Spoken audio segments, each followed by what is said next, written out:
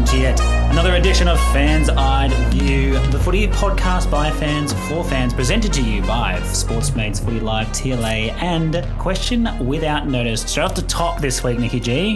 Yes. If you tipped 9 last week, are you really good at footy tipping, or do you have no idea about football? No idea about football. Definitely. It was one of the most hardest weeks to tip, obviously. Unless, of course, you're the kiss of death and you get all the away teams. Is it the away teams or just the non-favourite teams? You wouldn't have had a very good time. So, yeah, it was a crazy week of football. And even then, you still wouldn't have got 9 because you wouldn't have got the Collingwood tip there against North Melbourne. So, yeah. Very, very tough tip, even the kiss of death, not having any luck there. But that's not my actual question without notice. My actual question without notice is obviously one of the biggest sporting events of the year happened last night. Yes. And that is the mid-season draft. Ryan Marrick, you're officially a West Coast player. You've got the jumper, or I should say, the polo on. What does it mean?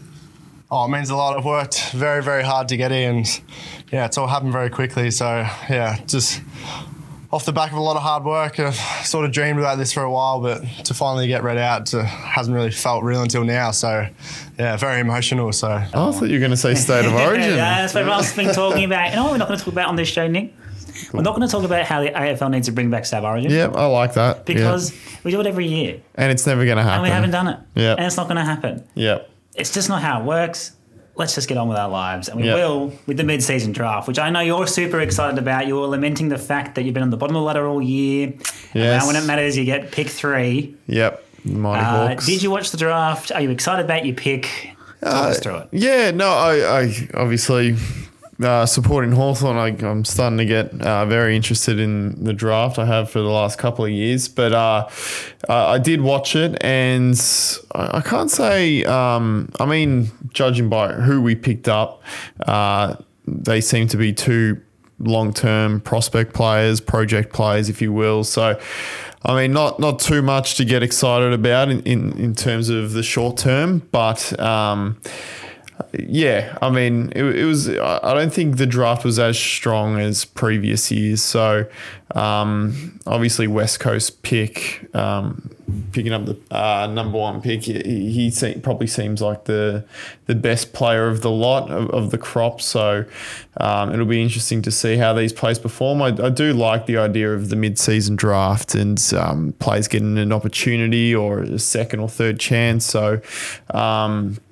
I'm interested to see how these players go, including Ryan Marrick. So hopefully they can make a name for themselves.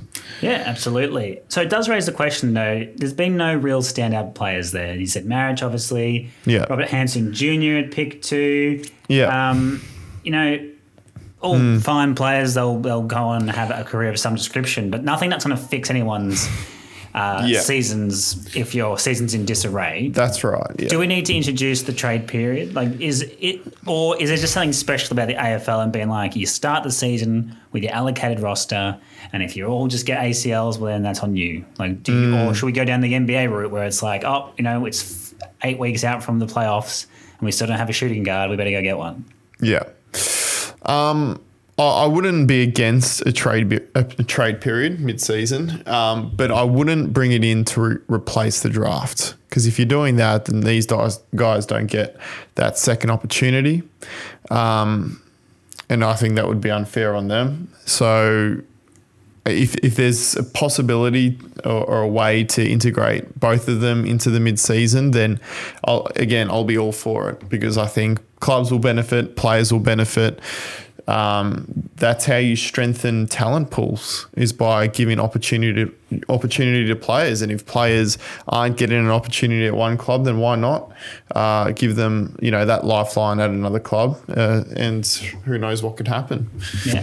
Yeah, absolutely. And hats off to everyone who got selected at the mid-season draft, and yes, may they have very fruitful careers. Now, that's all the positivity out of the way, because we're about to embark on the midway part of this season, coming into the bye rounds. Yep. So the big question is, have you brought your red pen to the table?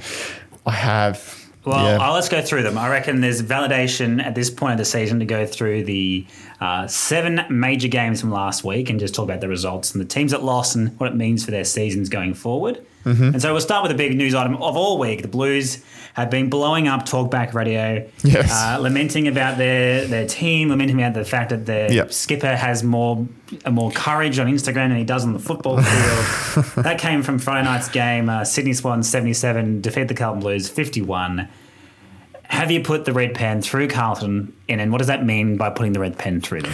Well, I mean, are you talking premiership hopes? Yeah, then certainly you can sharpen the pen however you want in this situation. Well, yeah, I think the premiership is certainly gone for the Blues, but probably top 8 as well. Obviously not mathematically out of the race, but just the way they're playing. They've got some serious issues in their game style, not just, their inaccuracy by foot and in front of goal, but they just seem so low in confidence. It's almost hard to see how they're going to get that back. They're already sitting a game and a half outside of the top 8, and they're losing games they should be winning. Last week was one of them. I did say on last week's podcast, they have to beat Sydney. They went into that game as favourites. Sydney had no key position players at either end except for Lance Franklin, but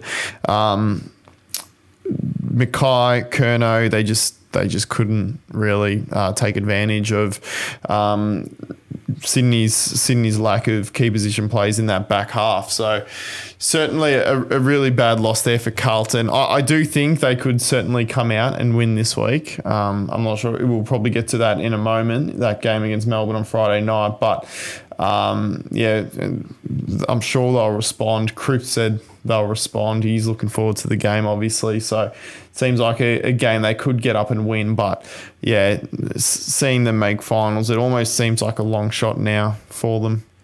Absolutely. And if that's a long shot, if they don't make finals, do they need to blow it up? So this seems to be what Carlton fans want. When they don't get success, and success for them, I suppose, is finals for now, but really they want premierships. So they'd be contending for premierships. Yeah. They seem to want to blow everything up and go back to square one. Does the Voss have the backing of the fans? Are the fans, do you think they're going to be happy with just finals? What's the pass mark to, satiate the needs of a rabid Blues outfit? The pass mark was make finals. In fact, I'd argue that the pass mark at the start of the season was winning a final at least, probably even making top 4 based on their current, where their list stands at the moment. But given the fact that, their best 6 players are all tied to long-term contracts, there's not really much they can do except just keep striving for finals. They're still in that window on paper. So I'm not sure if Michael Voss survives the year, is there next year if they don't make finals by the end of 2023. To be brutally honest, that was their pass mark, and I can't see how he survives. The other big question mark has been around goal kicking, and in particular Harry Mackay. Yeah. The previous to Harry Mackay was a guy called Levi Casbolt. And when he left Carlton, he kind of got better at football again. Does the Carlton environment obviously stifle goal kickers? Do we think that it's just the pressure of having to be the person? Yeah. Casbolt, Casbolt as well probably, but Mackay and Curnow have won Coleman medals.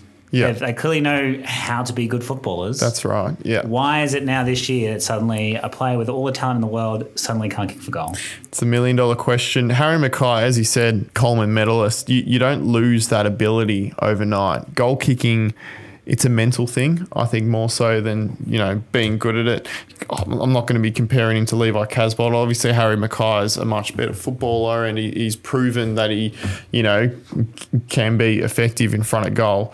This is just a player that is very low in confidence, and he can get that back. He's getting the opportunities, but he's just not taking them.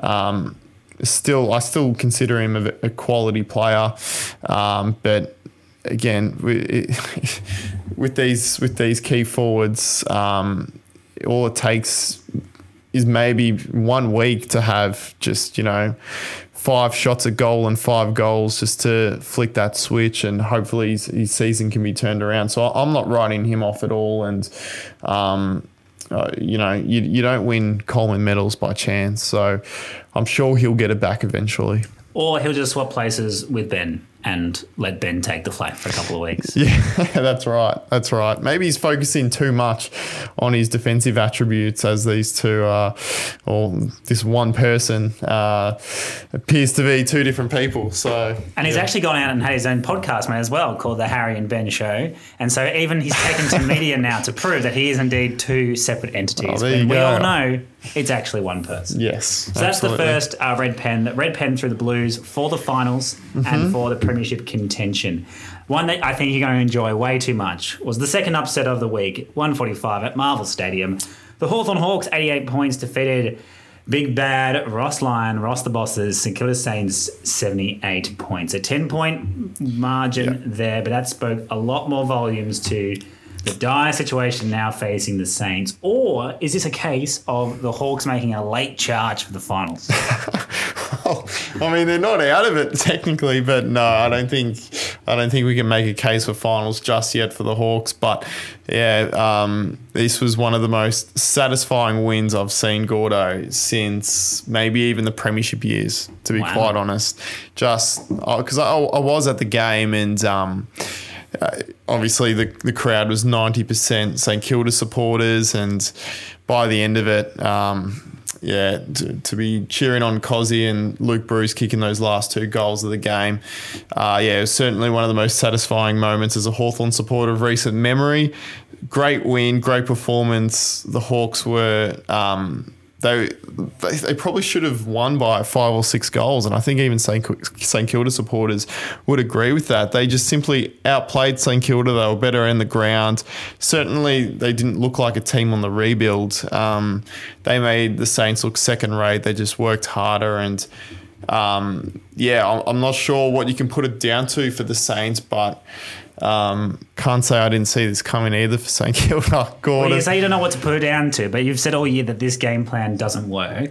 Well, yeah. So is that what was found out? Did Sam Mitchell go in there and say, we just need to take these guys on, make them play fast football, make them try and score on the rebound, and pressure them into trying to attack the scoreboard and not just hold possession and play rebound footy? Pretty much. Well, that's what happened a few weeks ago when Saints lost to Adelaide. Adelaide played that fast brand of footy, that attacking style. Didn't really play into St Kilda's hands at all. Obviously, St Kilda, if you're playing a slow game style and you're playing into their hands straight away. So, Hawthorn just set up extremely well behind the ball. They kept the ball in their hands. They dominated possession, dominated inside 50s. Again, if they took their chances, they could have won this by a lot more. But, obviously they just kept banging on the door, didn't give up, and the floodgates eventually opened at the end as they piled on the last 5 goals of the game. But, Gordon, as I said, the St Kilda game plan, I think it's just a very old-fashioned style of football. Worked for Ross Lyon a decade ago. I said it doesn't really stack up in finals, and perhaps there's still a few tweaks to be made for it to work in this day and age. During the season. So you were there at the game. The part that I found very confusing is at around about 3/4 time, just prior, just after, this game looks like a comfortable St Kilda win. And then all of a sudden, the wheels just fall off massively in the last quarter. So why?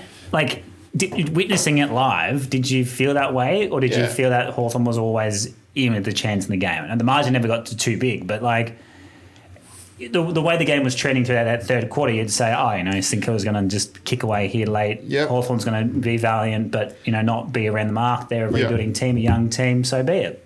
Yeah, the third quarter was probably St Kilda's best of the game.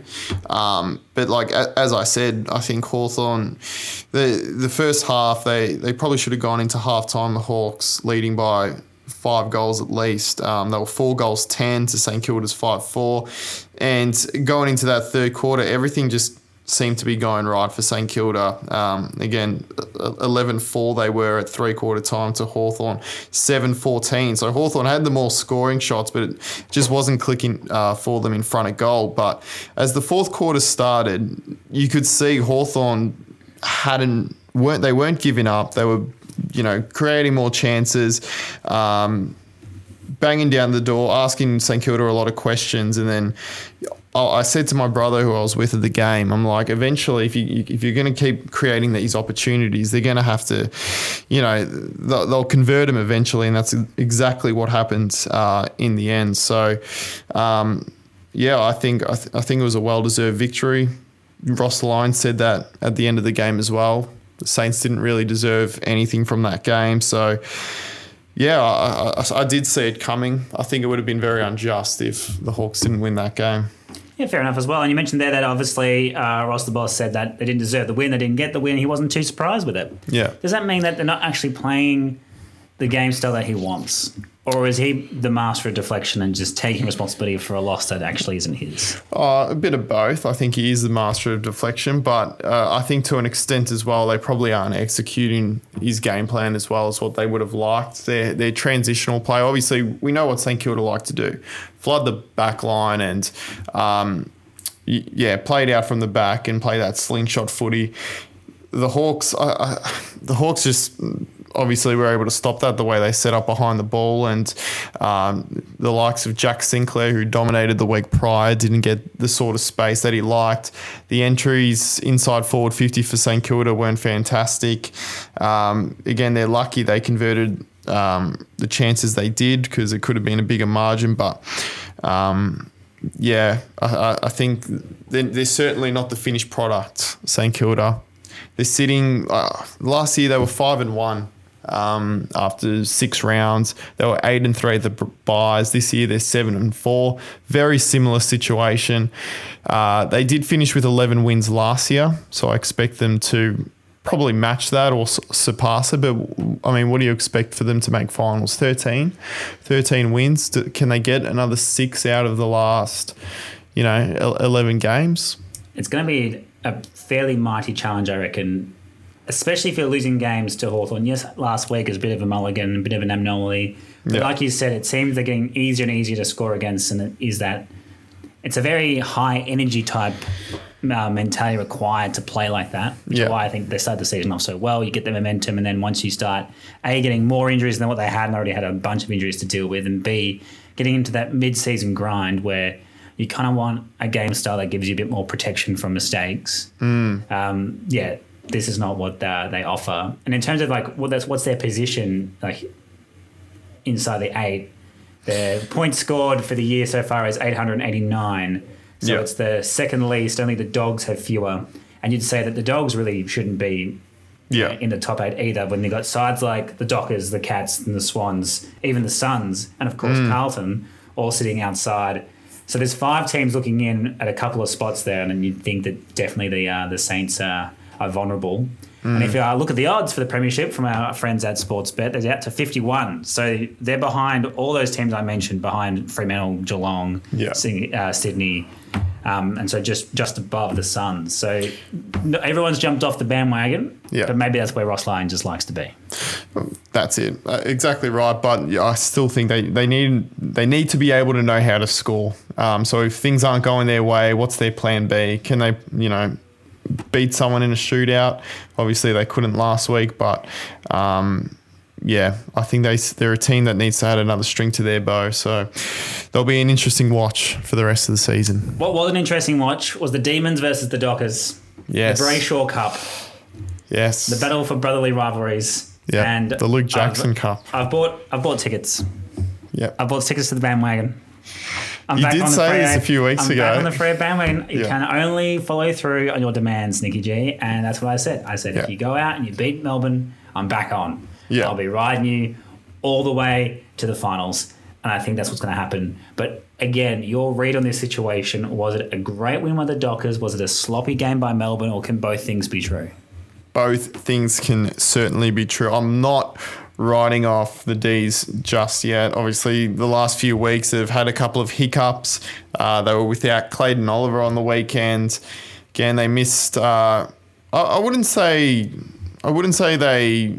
I mean, they were the better side against Freo. I think Freo definitely deserved that game, even though Melbourne did miss a few chances in front of goal. But yeah, it almost looks like Fremantle are just back to last year's form. They're starting to prove now that maybe the start of the season they had this year was just a bit of a slow start to the year, and I'm glad to see them, playing that style of football we saw from them last year that, made them underdogs, made them really fun to watch. And yeah, I can definitely see the Dockers making finals this year.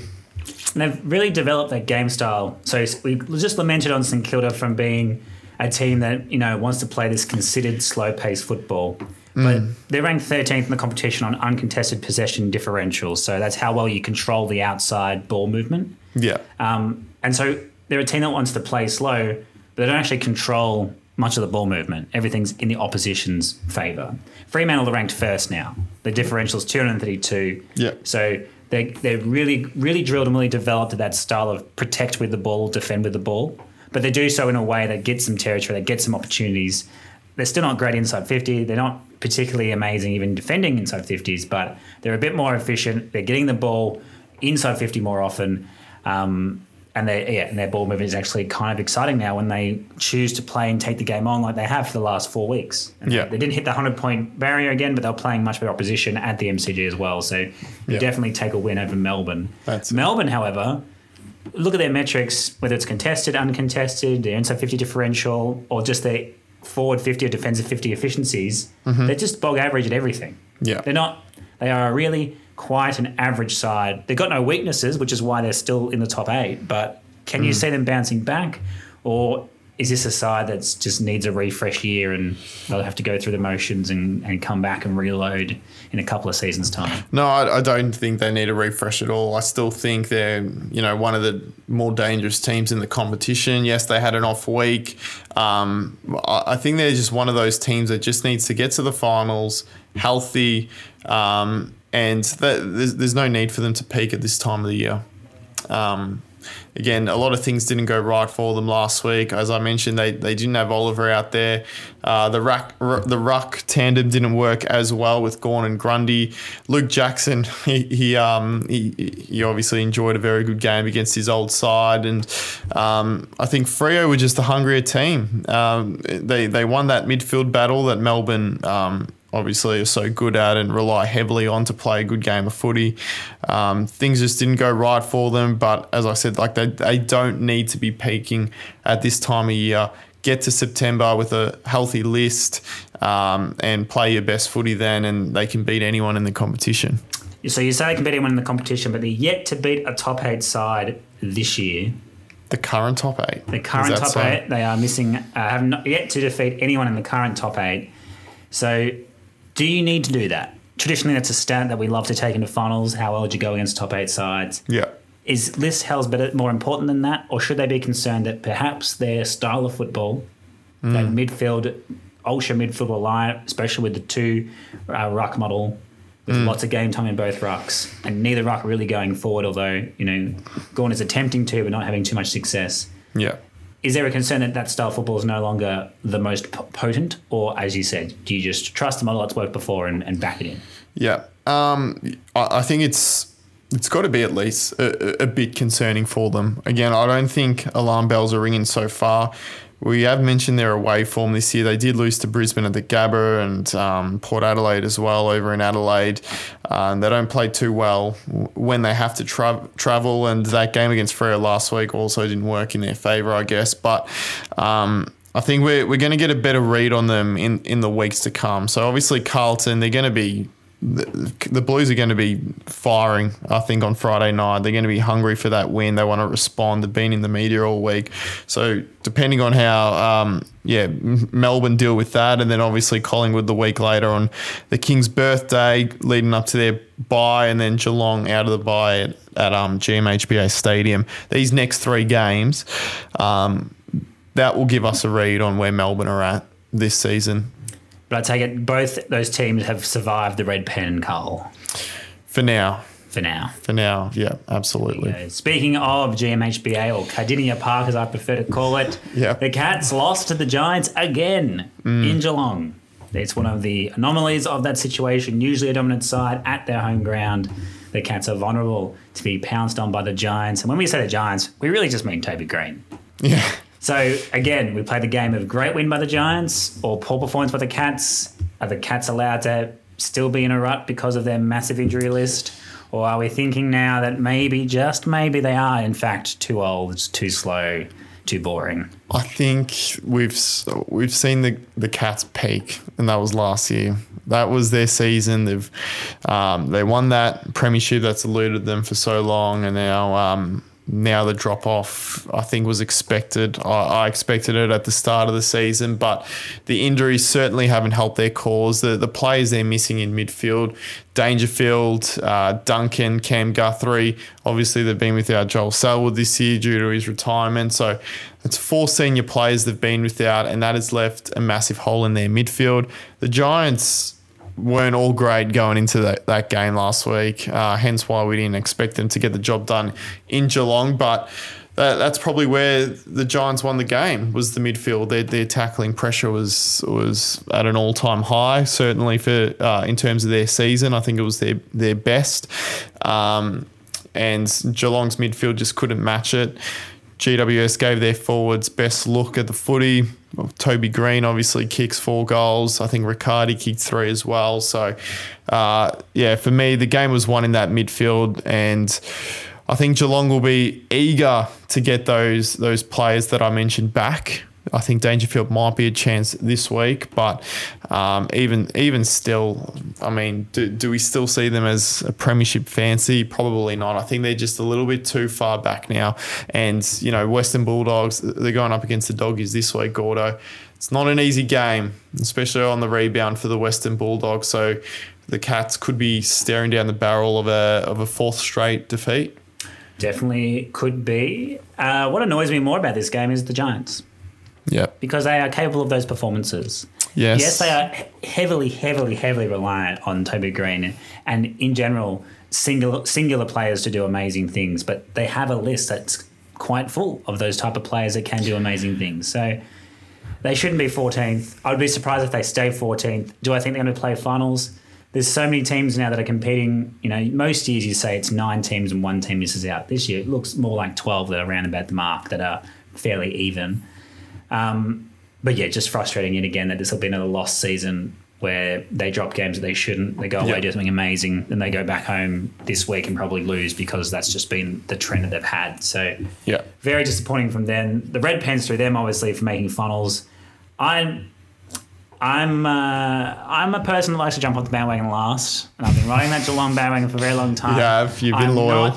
Not ready to jump off just yet, but you'd be getting concerned. Their percentage is amazing, which will help them if it comes to a logger jam, however. So them bashing up on the teams when they need to bash up on teams helps them as much as everyone pays them out for it. When you play North, you should be kicking 200 points to make sure that if it's a tight finals race, you get through, and they've done just that. You mentioned the Doggies. The Doggies went to Darwin and lost to the Gold Coast Suns. You brought your red pen. Yes. I want to get your green pen out. Is this the year that the Suns play finals? They're a big chance. They are a massive chance. And I've liked their last month of footy, even though they haven't won, the last 4 games or whatever. I've really enjoyed what I've seen. Max King looks to be back to his best. I think Lukosius, it was Lukosius who kicked 5 goals straight last week. They've got a player. I think they've really found a player in Bailey Humphrey. Could very well be leading the rising star right now. And even without Took Miller in midfield, the likes of Matty Rowell and Noah Anderson have certainly taken that extra step. So I really enjoy watching the Suns play footy. They're an exciting team to watch. They're really good in the midfield. They win clearances. They can kick a big score, and I think they can win any game on their day, I think, especially when they're playing at home or at TO Stadium where they were last week, and I think they're back there again this week as well. So, I think they are a genuine top 8 contender, but I just want to see a bit more from them. I want to see more wins like that. Obviously, they've beaten the likes of West Coast, North Melbourne, Richmond, Geelong, teams they should be winning this season. They got close against Melbourne and Freo. But yeah, that win against the Bulldogs last week, that was the big scub for them, and probably one they needed for their confidence. So I'm looking forward to seeing if they can back that up this week against the Crows. So we have been very hesitant against sides that seem to have only one style of play. So for St Kilda, it's that defensive slingshot model. For Melbourne, it's that midfield, dominance. For the Suns, it's very much like contested possessions. They just need to really dominate those situations to have, to have the ability to win games. Yeah, is that sustainable? Do they need to build out a more? Ideally, ironically, you'd want to build in the Giants and the Suns and blend them together. Then you have one of the best all-round teams in the competition. Yeah, but are they young enough to just keep bashing in each week, or is it going to need some tweaking towards the back end of the season if they're going to avoid a burnout situation, which is what seems to happen. They seem to be quite good at contested possessions in this ultra physical style of football, and each year fade out towards the back half of the season. Yeah, you're right. Like, how many times have we bought into the Suns and they've ultimately let us down in the years gone by? So to avoid any of those late season burnouts, I guess a plan B, or I'm not sure what you really put the last few burnouts they've had down to, but certainly I think their leaders will just need to be standing up at the pointy end of the season. Like I mentioned, the likes of Rowell and Anderson, who seem to have taken the next step in their careers. They'll get Took Miller back. Ben King, if he stays fit, on paper, I think their list should be good enough to be making finals. So, it'll be on Stewie Jew and those leaders to really get them over the line for that maiden finals appearance. But as we've been hearing in the media all week as well, with I think it was from Caro who reported it, she seems to think that Damien Hardwick could be the next coach of Gold Coast as soon as next year. So the pressure will be on Stewie Jew to get the job done. Yeah, and again, not the worst case scenario. We've seen it a lot where a change and a good coach can make the world of difference, and it's not really to say that the previous coach was poor, but more just they need to freshen up in a new idea. As we said before, though, only one coach has ever changed clubs after winning a premiership to do it again. So it'd be very, very interesting to see if they do go down that route. And if indeed they can break that curse. Back on the Red Pens now. Yep. Doggies. Is your Lions from, or is this just a classic topsy-turvy doggy season? Yep. Since round 5, they had a fairly disappointing loss to Port Adelaide. Yeah.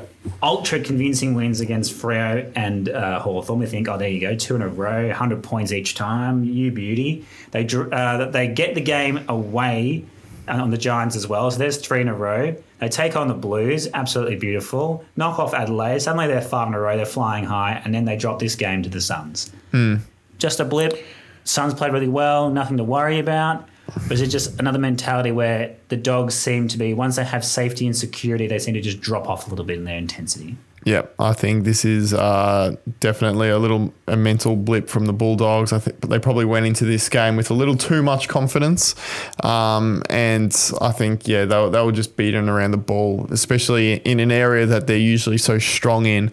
It's not often we see the likes of Bont and Liberatore and McRae get beaten in the midfield, and I think the biggest thing for the Dogs, their biggest weakness was how wasteful they were going forward, despite the tall forward line that they have and the potency they have up there. They just simply don't take enough marks inside forward 50. I think they're ranked 16th in that category, actually. So not really what you'd expect from the personnel they've got down there. Again, not sure whether you put that down to maybe the service they're getting or, you know, the actual, you know, personnel of the forward line. But I think it's probably a mixture of both, and that also comes down to the midfield. So they were beaten pretty well in that area of the ground last week, but I'm putting it down to a blip. They did put together a good month of footy prior to last week, so I'm expecting them to bounce back this week. So the green pen is out. They're saying they're going to play funnels. Are they a premiership contender? They're ranked 13th for their inside 50 efficiency and power. They are basically a more exciting version of St Kilda, in my humble opinion, where they don't have a forward line. Yeah. They continue not to have a forward line. Yeah. And yes, they have kicked, around about 100 points a couple of times in the last month, but nothing that's too convincing and nothing that's not outside of just a couple of players standing up and going big, despite this investment in tall timber up front. Do they have the forward line to kick goals in funnels? Again, on paper, you'd have to say yes. Aaron Norton, Ugo Hagen, Rory Lobb, yes, they should have the personnel. Cody Waitman, it's a decent forward line. For some reason, I think the mix, maybe they're too tall. Maybe there's not enough forward pressure up there. The balance doesn't seem to be quite right. Again, I think they'll, the run they went on in the last month or so probably puts them in good stead to make finals. I think they'll win enough games over the course of the season. The games at Marvel Stadium, like this week when they face Geelong, they'll probably win those games. But gosh, can you put them down for a premiership? Do you really see this Bulldogs team winning a premiership? I don't think so. Yeah, I think the line is still through it, but maybe it's like a fine red pencil that you can rub out and change the colour of later in the season if you want to. And the final team, the final game we'll discuss at the Adelaide Oval, 4:40, the game that rounded out the round. A bit of a lull there for Saturday night and Sunday morning. But it got nice and warm. Adelaide won by 17 points, 95-78. Is this yet another concern for the Lions when they get flying high and then they get brought back down to reality? Or are you buying up all that stock that you sold in the Adelaide Crows, who are now 7th and, with the 4th best attacking numbers in the competition currently? I did tip the Crows in this one, if I recall correctly. This is some games. There's some games out there, Gordo, where you just don't look at stats. You look at previous record. When the Crows play at home, they're deadly. For one reason or another, they kick high scores. They play with more fluency, and they pile on the pressure on their opposition. Brisbane, on the other hand, when they play away from home, they too are just a completely different outfit compared to playing at the Gabba. Again, for one reason or another, they just can't get it to click. And this has been an issue for Brisbane for years. Ever since they started making finals back in 2018, I think it was. They've gone out in straight sets in finals when they've played away from home. They can't win. I remember Hawthorn even beating them down in Launceston for a couple of years in a row. They just don't win games on the road, and this is something they have to get past if they want to be considered genuine premiership contenders.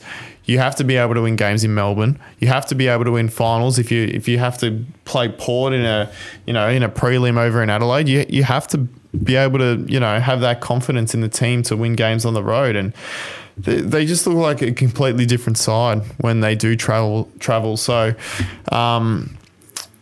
Very typical game from Brisbane. I'm not putting the red pen through them just yet. Obviously, they're still a very good side, but this is a serious mental hurdle that they need to overcome. It has to be that. Often I don't like that. It's a very fans' eye view take. They're just not very good away from home. Yeah. But that is what it's true. They just aren't very good away from home. So hard to explain that situation there. Yeah. On the other side, go back to that green pen. Are you buying into Adelaide? They are the number one most potent forward line in the competition. 47% of their inside 50s turn into scoring shots. If you allow them to have enough, ball, enough contested possessions, get enough clearances, they can kick a score, Mountain Blight style, or just pile it on and you have to keep up. is that going to work against, the Port Adelaides, the Collingwoods, those two probably are the major two? Yeah. Come September. Well, much like Brisbane, I think Adelaide at the moment, they're far from the finished product, the Crows, but they seem to be a different team playing at home compared to away. I think when they're playing away from home, they average 30 less points than they do at home. I think they've lost 10 of their last 14 on the road as well. Again, that's a hurdle the Crows need to overcome. Obviously, they're in a different situation to the Lions, but I mean, where do the Crows sit now? They're 6 wins from 11. Again, we probably is probably 12 or 13 wins gets you finals. Do they have another 6-7 wins in them in the last 12 weeks? Depends how many of those they are playing at home. But if they do play at home, they will be a dangerous side because they know how to score goals. It's not like they're relying on their defence to hold up. It's not like they're relying on nullifying the opposition. If they play that game style that scores them so many points, and like you said, they have probably the most potent attack in the competition, and Rankin was awesome on the weekends, and their tall forwards as well. That could be a very hard team to stop. Absolutely. Don't want to be playing the Crows at the Adelaide Oval come September. Let's get into our Fans Eye preview for round 12, which is brought to you by Sportsbet.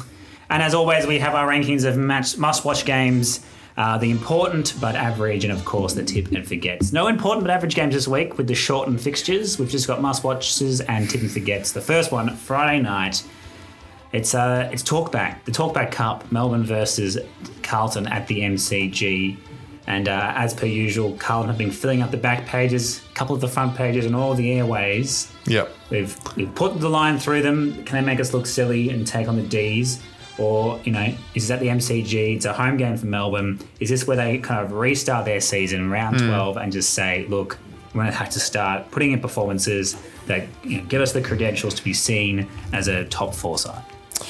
I think it'll be very unlike the Ds if they don't bounce back this week. But on the other hand, Carlton, as we mentioned, with the whole Paddy Cripps thing on the weekend, it seemed like Caroline Wilson and the footy classified crew poked a bear.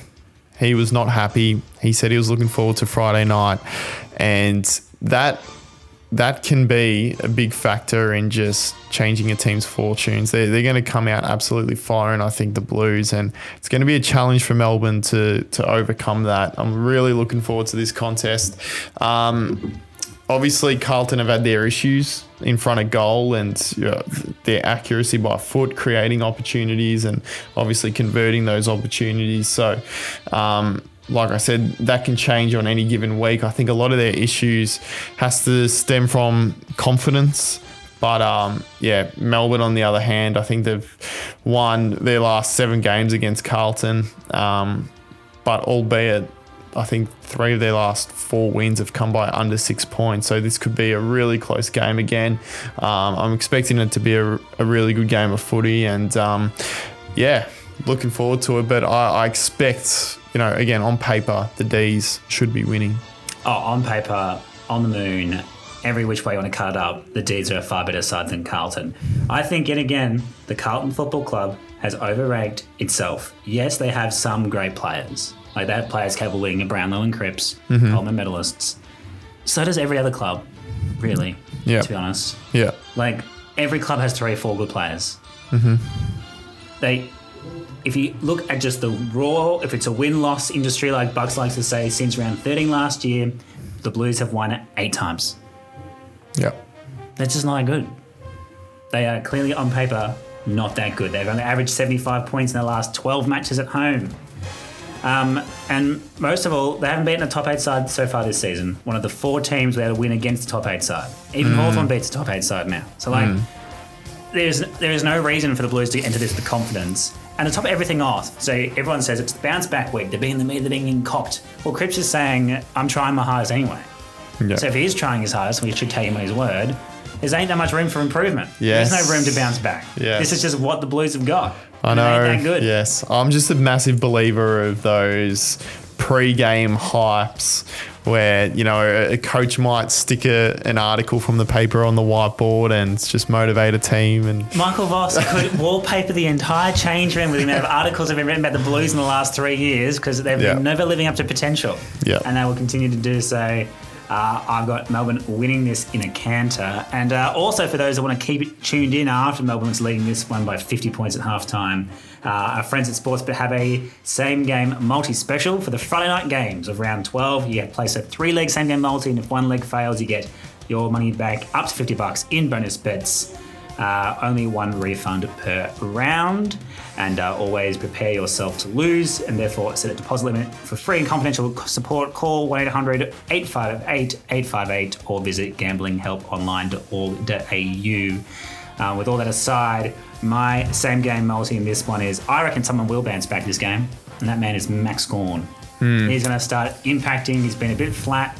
he has. You know, we've had him by himself, him get injured, Gregory by himself. So now I see him taking the mantle, being the number one, and he'll get 50 or more disposals. Tom McDonald is going to kick 3. He could kick a bag. I actually think he's going to kick 6, but we're only going to use Tom 3 McDonald. There you go. That's a comeback story. Tom McDonald has kicked 3 goals against Carlton in his last 4 appearances against them at the MCG. So he loves the MCG against the Blues and kicking a bag. And I reckon the Dons win this by 25 plus, and they win the last quarter by 4 or more points because they're the best last quarter team in the competition. They've won 10 out of 11 last quarters. So roll that together, it's paying $15. Something to keep you interested on Friday night. Another must-watch game is Saturday, prime time as well. Clear your schedules because all the good games are in prime time this week. It's the Dogs versus the Cats. It's at Marvel Stadium. One at the G, one off to Marvel. And Geelong, they're still missing Guthrie, Holmes, Duncan, Stanley and de Koning. They all played in the Premiership last year. Is it simply a case of it's not the Cats year? They're missing too many players. I think that's exactly spot on, Gordo. Again, this is a must-win game for both. Can we see Geelong losing 4 games in a row? Again, the Bulldogs had that loss against Gold Coast last week that we touched on, but both coming off unexpected losses. So which team's going to be hungrier? I think the Bulldogs are just going to be too strong for Geelong, particularly in midfield. I can't see the Dogs losing this one at Marvel. The midfield will just be too strong. McRae, Bont, Liberatore against Geelong's depleted side. No, I've got this one down as a Bulldogs win, and that will probably put the official red line through the Cats. Which you'll be so sad to do. The big difference we've seen, rounds 1 to 9, the Cats have conceded 44 points from defensive 50 stoppages. That's been increased to 64 points in the last 2 rounds as they continue to rack up key personnel injuries.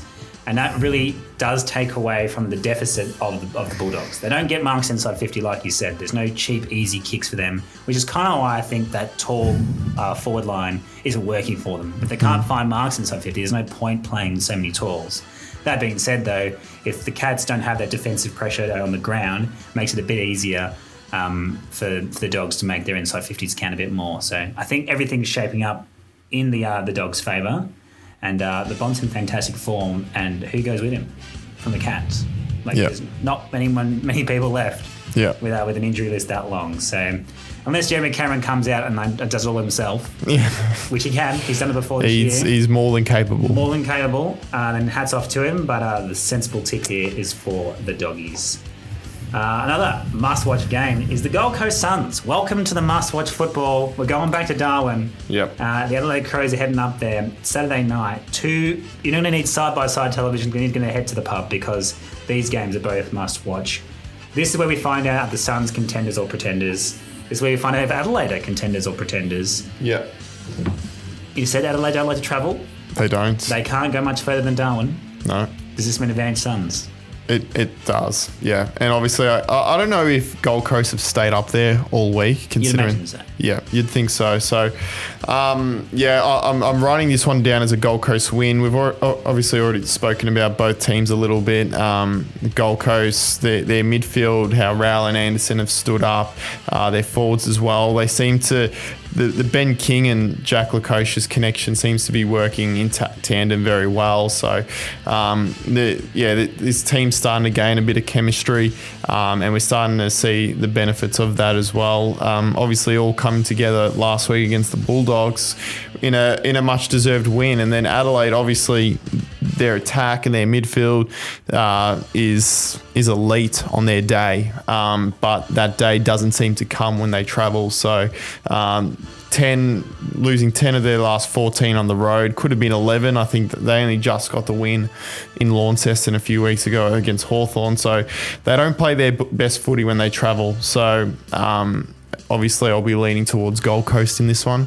And it'll be a big test for the Crows to overcome that little travel hoodoo. Yeah, hard to disagree with you there. As you mentioned before, 29 fewer points interstate compared to in South Australia. That's a bit of advantage Gold Coast there. And it is just about whether or not the Suns can back up that contested football. So they've scored majority of their points from clearance, the third best team since round 8, scoring from clearances. And they've won the contested possession count by 10 per game in their defensive 50. So they're hungry for that ball in defence as well, just as much in attack. And that's ranked number 1 in the competition. So it's a hard way to win football. But, Matt Rowell keeps on eating grass and doing hard man things. I don't see why the Suns can't win back-to-back games up there in Darwin. And now we'll move on to our tip and forget games. And the first of those is Port Adelaide versus Hawthorn. Well, funny you say that, actually. You can sense an upset? I'm happy for you to talk me into it. I was listening to Sam Mitchell's press conference earlier today, and he actually said if he was a fan, he'd be buying a ticket to this one. And he made a pretty good case for it because obviously Port Adelaide's midfield has been incredible to watch over the last 2 months. Probably one of the best midfields in the competition on form at the moment. And then obviously going up against Hawthorn, who have proven to be in the last 2 weeks anyway, a fun side to watch. They like to attack more than they do defend. They don't kick the ball backwards or anything like that. So, 2 attacking sides going head to head, 2 very good midfields. I think the midfield for Hawthorn has been probably one of their strong points this season as a whole. So seeing these 2 teams go head to head could be interesting. Hawthorn obviously won at the Adelaide Oval against Port last year by 11 goals in round 2. So it'll be interesting to see if that sort of form continues. I doubt it will, as Port go into this game on a 7-game win streak, I'm pretty sure. So, it's going to be interesting. Port obviously love to use that corridor. They're one of the most effective teams from scoring from their inside 50s. But, can Hawthorn compete with them in midfield, stop that corridor access, and provide a contest for Port Adelaide? I'm actually really looking forward to this game, not just because I'm a Hawthorn supporter, but could be a fun little one to watch. It could be a fun little one to watch, but you've still considered the 3rd most points in the competition. Yep. You're still 16th on the ladder. Port is by far, at this stage of the season, the best all-round team in the competition for mine. Yeah. I'd say better than Collingwood, and that's an unpopular take. I sound a bit like Kane Corns there, but in terms of, how do you beat them if they're playing absolutely their best football? I don't know how you do that, and I don't know how you do that at home. Yeah. Since round 4, they've only conceded 70 points per game. Like, they've only conceded 80 points once over those rounds since round 4. Like, they're just in fine form. And Hawthorn, I got to try hard. They're going to bring their best, but. And obviously without James Sicily as well, off the back of his 43 possession, 16 mark game last week, he's going to be a big hole. But obviously, Port definitely expected to get the win here, but hopefully it could be a high scoring game from both sides. Fingers crossed for that. West Coast Eagles host Collingwood at Optus Stadium on the Saturday twilight game, and no one was watching that. Not even the West Coast fans, and fair enough to them. Yes. They're going to get beaten by, 3,000 points. I cannot see anything. I cannot see an upset there. No. 2018 grand final replay, 5 years down the track. It's crazy to see the contrast where these 2 teams are at right now. West Coast dead last, probably at the rock bottom in their club's history, compared to Collingwood, who are probably at an all-time high in the this century anyway, even including their 2010 season. By far one of the best teams to watch. So there's no hope for West Coast in this one, surely. No, none whatsoever. I've given up on that angle. I made myself look silly with the Hawthorn Eagles. You did. They lost about 100 points, so it could be something ridiculous there. Yeah. The Eagles ranked 17th for pressure rating as well this year. It's not I don't think it's that they're not trying. They just literally don't have the players to try. They just do not have the caliber. Again, injuries. Required to keep up at the pace of AFL level. So it's a bit sad, and they're going to get absolutely smoked. The Giants are playing Richmond at Giants Stadium in the early Sunday game. The post-Hardwick era started with an honourable loss, and I think it goes downhill from there. The Giants are back home. They love playing at home. Toby Green's back in the team, and Richmond aren't that good. They aren't that good. And they're not very good when they travel to Giants Stadium either. No. I think they've lost the 4 games they have played there against GWS. So it's not looking too good. And yes, it was an honourable loss last week to Port Adelaide, but the scoreline probably helped the Tigers a little bit as well. They got they got the inside 50 differential was they were beaten in that category by 22 against Port Adelaide. So and you saw it in that last quarter a bit as well. Port just controlled the footy, and Richmond didn't really have an answer for them. They couldn't get the ball inside their own half. So they're sitting, 4th last at the moment, the Tigers. Yep. 2 points above the Hawks. Yep. Judging by the GWS performance last week in Geelong, it's hard to see them lose this one. Yeah, I don't know. They just can't score. They can't, not only can they can't score, the Richmond Tigers can't even kick it inside 50. As you said, they lost the inside 50 count by 22, but they've retained possession from 42% of their kicks inside 40 to 50, which is ranked second last in the competition. Obviously, no one is as bad as West Coast, so that's the only team they're better than. They do seem to be missing Tom Lynch, that more than what I expected anyway. I suppose just structurally they just don't have anyone. They don't have an easy kick, and I suppose there's a fair few players, despite Tim Taranto's amazing game last week apparently.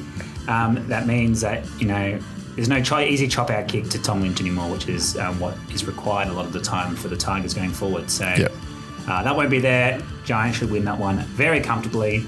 And speaking of comfortable victories, Essendon takes on North Melbourne. Brad Scott gets to go up and beat on North Melbourne. How many points does Essendon put on North Melbourne? I don't know. I'm expecting an Essendon win by about 30, 40 points.